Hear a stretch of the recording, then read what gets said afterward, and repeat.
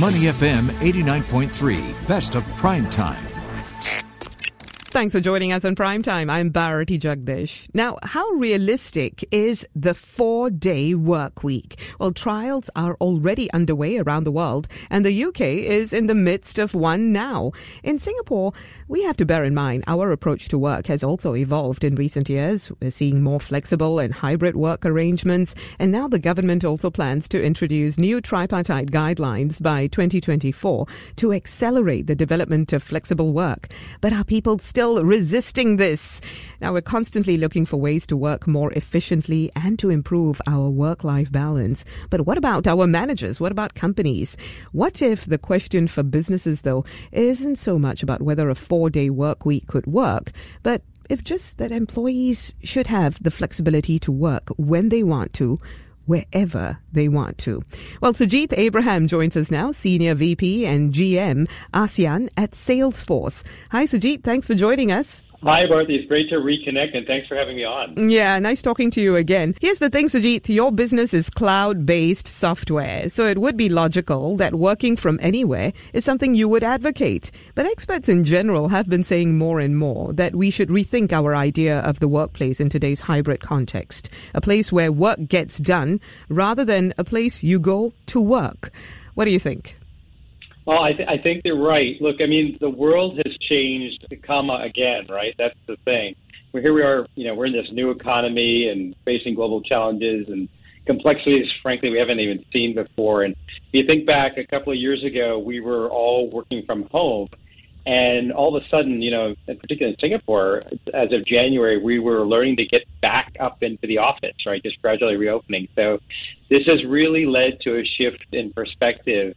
And people, like you said, instead of seeing the workplace as a place that you get work done, it's really a space for collaboration and connection. What we're seeing is that employees really, really want flexibility. We're hearing from our employees that it's important to have that flexibility.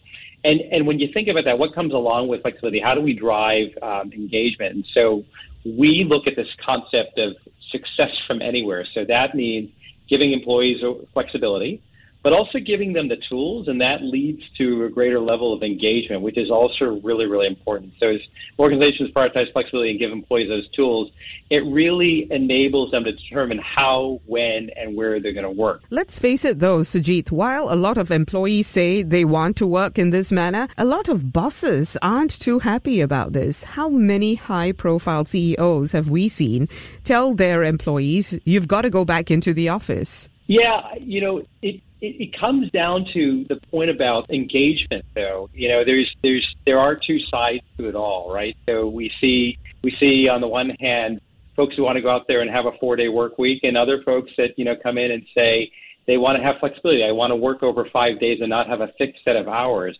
I think the most important thing for these bosses is to think about what is going to keep your employees engaged. If you think about it, over the last 2 years, when people were at home, they changed their lives. They couldn't wait around to see when we were going to go back to the office, and so they've set up schedules. They have new routines, and we've got to figure out how to be able to manage through that and help support and remain inclusive and keep people engaged, because that's probably the biggest risk that they face if they don't think about how we transition back into this hybrid environment. Okay, so let's talk about remote engagement and collaboration, because the people who are saying they want their employees back in the office, they usually say that remote work is an obstacle to engagement and collaboration.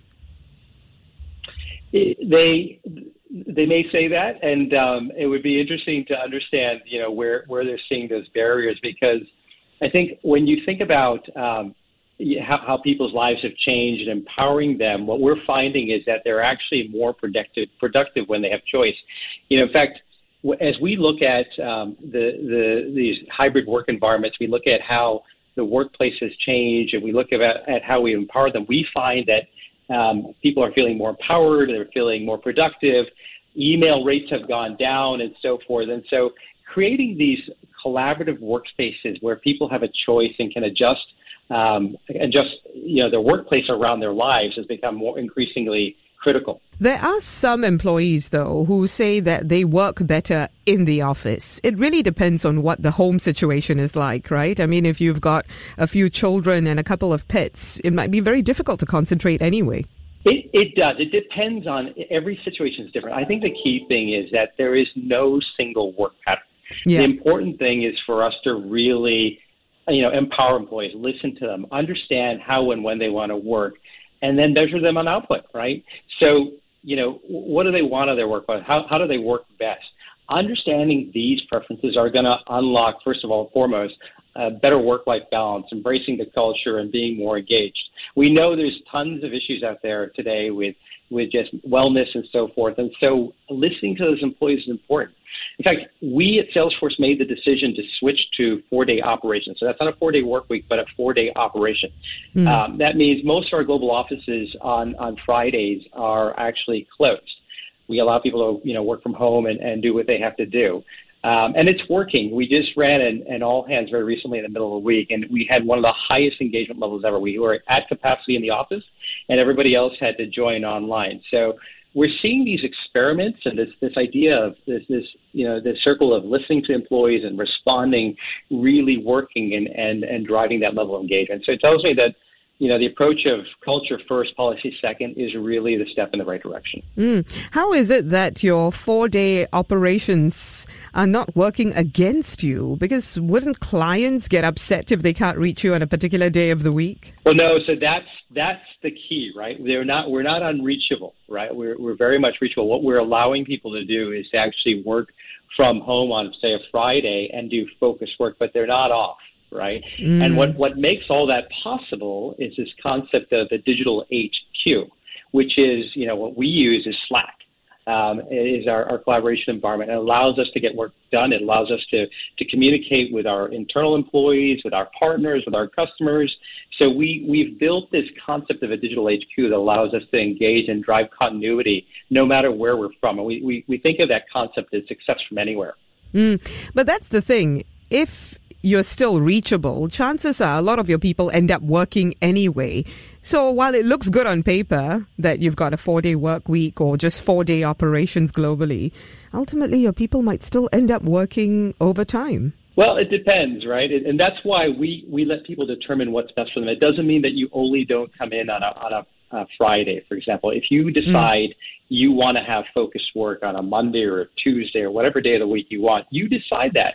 And if you think that, going to the office, you're going to have maybe one too many drive-bys that are going to be distractions from you getting your work done, that's up to you. There are many ways also to kind of shut down all of the channels. So the things that you need to be focused on are the channels you engage in, and the channels that you might see as taking away from the outcomes you want to drive, you remove them. Let's talk about the process of tailoring policies around individuals. I do know of a lot of HR heads who say it's really difficult to do that. So they're going department by department, or they just wait for special requests from particular employees and then think about whether or not they want to tailor those policies around them.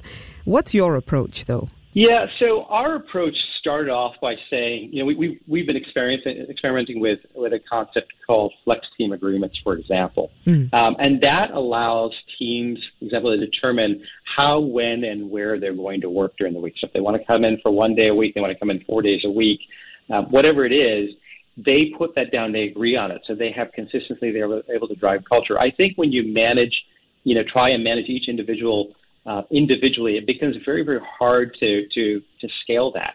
Whereas if you let your teams, if you listen to your teams, you understand what they need, you empower them to determine how and when they're going to work, they're naturally going to select situations that allow them, for example, if they're working with other teams, to collaborate better, but also be able to balance the commitments they've made in their lives in ways where they're at home when they need to be.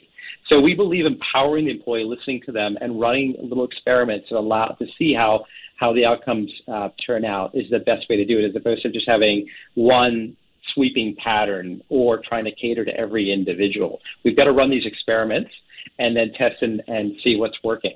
Right. And it's got to be an iterative process, right? It's okay to admit that, okay, this hasn't really worked out. Let's try something else instead. The thing is, you mentioned culture several times, and usually that's the hardest thing to change within organizations. Any tips on how people can get started on this?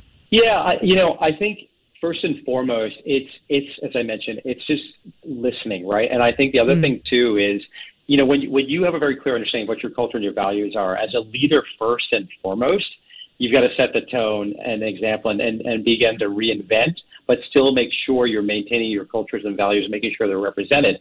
And part of that comes with making sure you're maintaining those engagement levels with employees. I think that's one of the biggest things that we've seen is how do you drive that rich engagement. So one is listening and empowering. And the second thing is having the tools that, for example, the digital HQ concept I mentioned, the idea that you can have a single collaborative platform that allows your employees to be able to connect from anywhere. So when they're connecting, they're still remaining engaged. They're still clear on the company's values and the culture and staying connected with it. And then you can also determine with those flex team agreements when people come in, if we're going to do an offsite, if you're going to do a volunteer effort, when that will be. You can determine when those important moments are and how you're going to engage on them, whether it's work or otherwise. And then there are other things you can do. Obviously establishing that platform to have that digital HQ is fundamental. But the other thing is also experimenting with things like async weeks. So one of the things that we do is literally every team picks a week during the quarter where we remove all the routine meetings, and so we communicate asynchronously. So it's at my at my schedule when I'm able to communicate, when I need to communicate, I do that, but I'm otherwise free from being disturbed and so forth. So again, running those experiments, maintaining the culture, but having that digital HQ, that central nervous system that connects everybody, is super critical.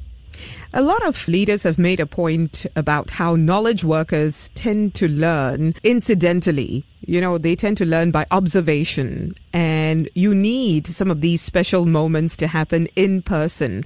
So what you're advocating is hybrid, not fully work from anywhere or work from home, right? That's exactly right. And there's two things you said really, really important on that. The hybrid piece, right? That directly points to letting employees determine when and where, right? Because they're naturally going to say, these are these moments where we do need to be together, but also having that rich collaborative platform so they can make those decisions and determine when those important moments can be and be able to rally around and come into the office when it's necessary, but also at the same time be able to work remotely when necessary is also key. Now, I have also noticed that some of the managers who say they prefer their employees in the office in front of them usually suffer from a lack of skills when it comes to managing remotely. What's your advice to that particular group of leaders where they are required to initiate all of this and initiate engagement in a digital HQ concept? Well, I think it really comes down to setting outcomes, right? And understanding what is it you're trying to accomplish and achieve and break it down to what are your expectations for your team as a result. I think what you find is when you overmanage, and I'm not trying to make a sweeping assessment of everybody. I'm just saying in general, if you start that, if you go down that path of micromanagement, there may be other things you want to be thinking about. What is it that's not building the trust between you and the employee? What is it that's preventing you from saying, I've got a North Star out here. I'm going to set that. I'm going to make sure that's clear with my team, and we're going to run at it. And I should be able to see whether the team is struggling or not. Ideally, when you're engaging, it's opportunities to coach, to make things better, and you're coming together to decompose what went well, what didn't go well. If it's more than that, I think it's a different scenario. If you're sitting in if you need your people in front of you because you need to see what they're doing every single day. Hopefully it's because it's, the type of role that requires that. But if not, I think it's time to rethink how you're goal setting and thinking about outcomes. Yeah, and learning how to lead remotely as well, because I sincerely believe that's a special skill that all leaders should be learning from now on, at least, if they haven't already in the past 2 years. Many thanks, Sujit. Sujit Abraham, Senior Vice President and General Manager, ASEAN at Salesforce. Thanks for joining us on Primetime, Sujit. To listen to more great interviews, download our podcasts at moneyfm893.sg or download our audio app. That's AWEDIO. Available on Google Play or the App Store.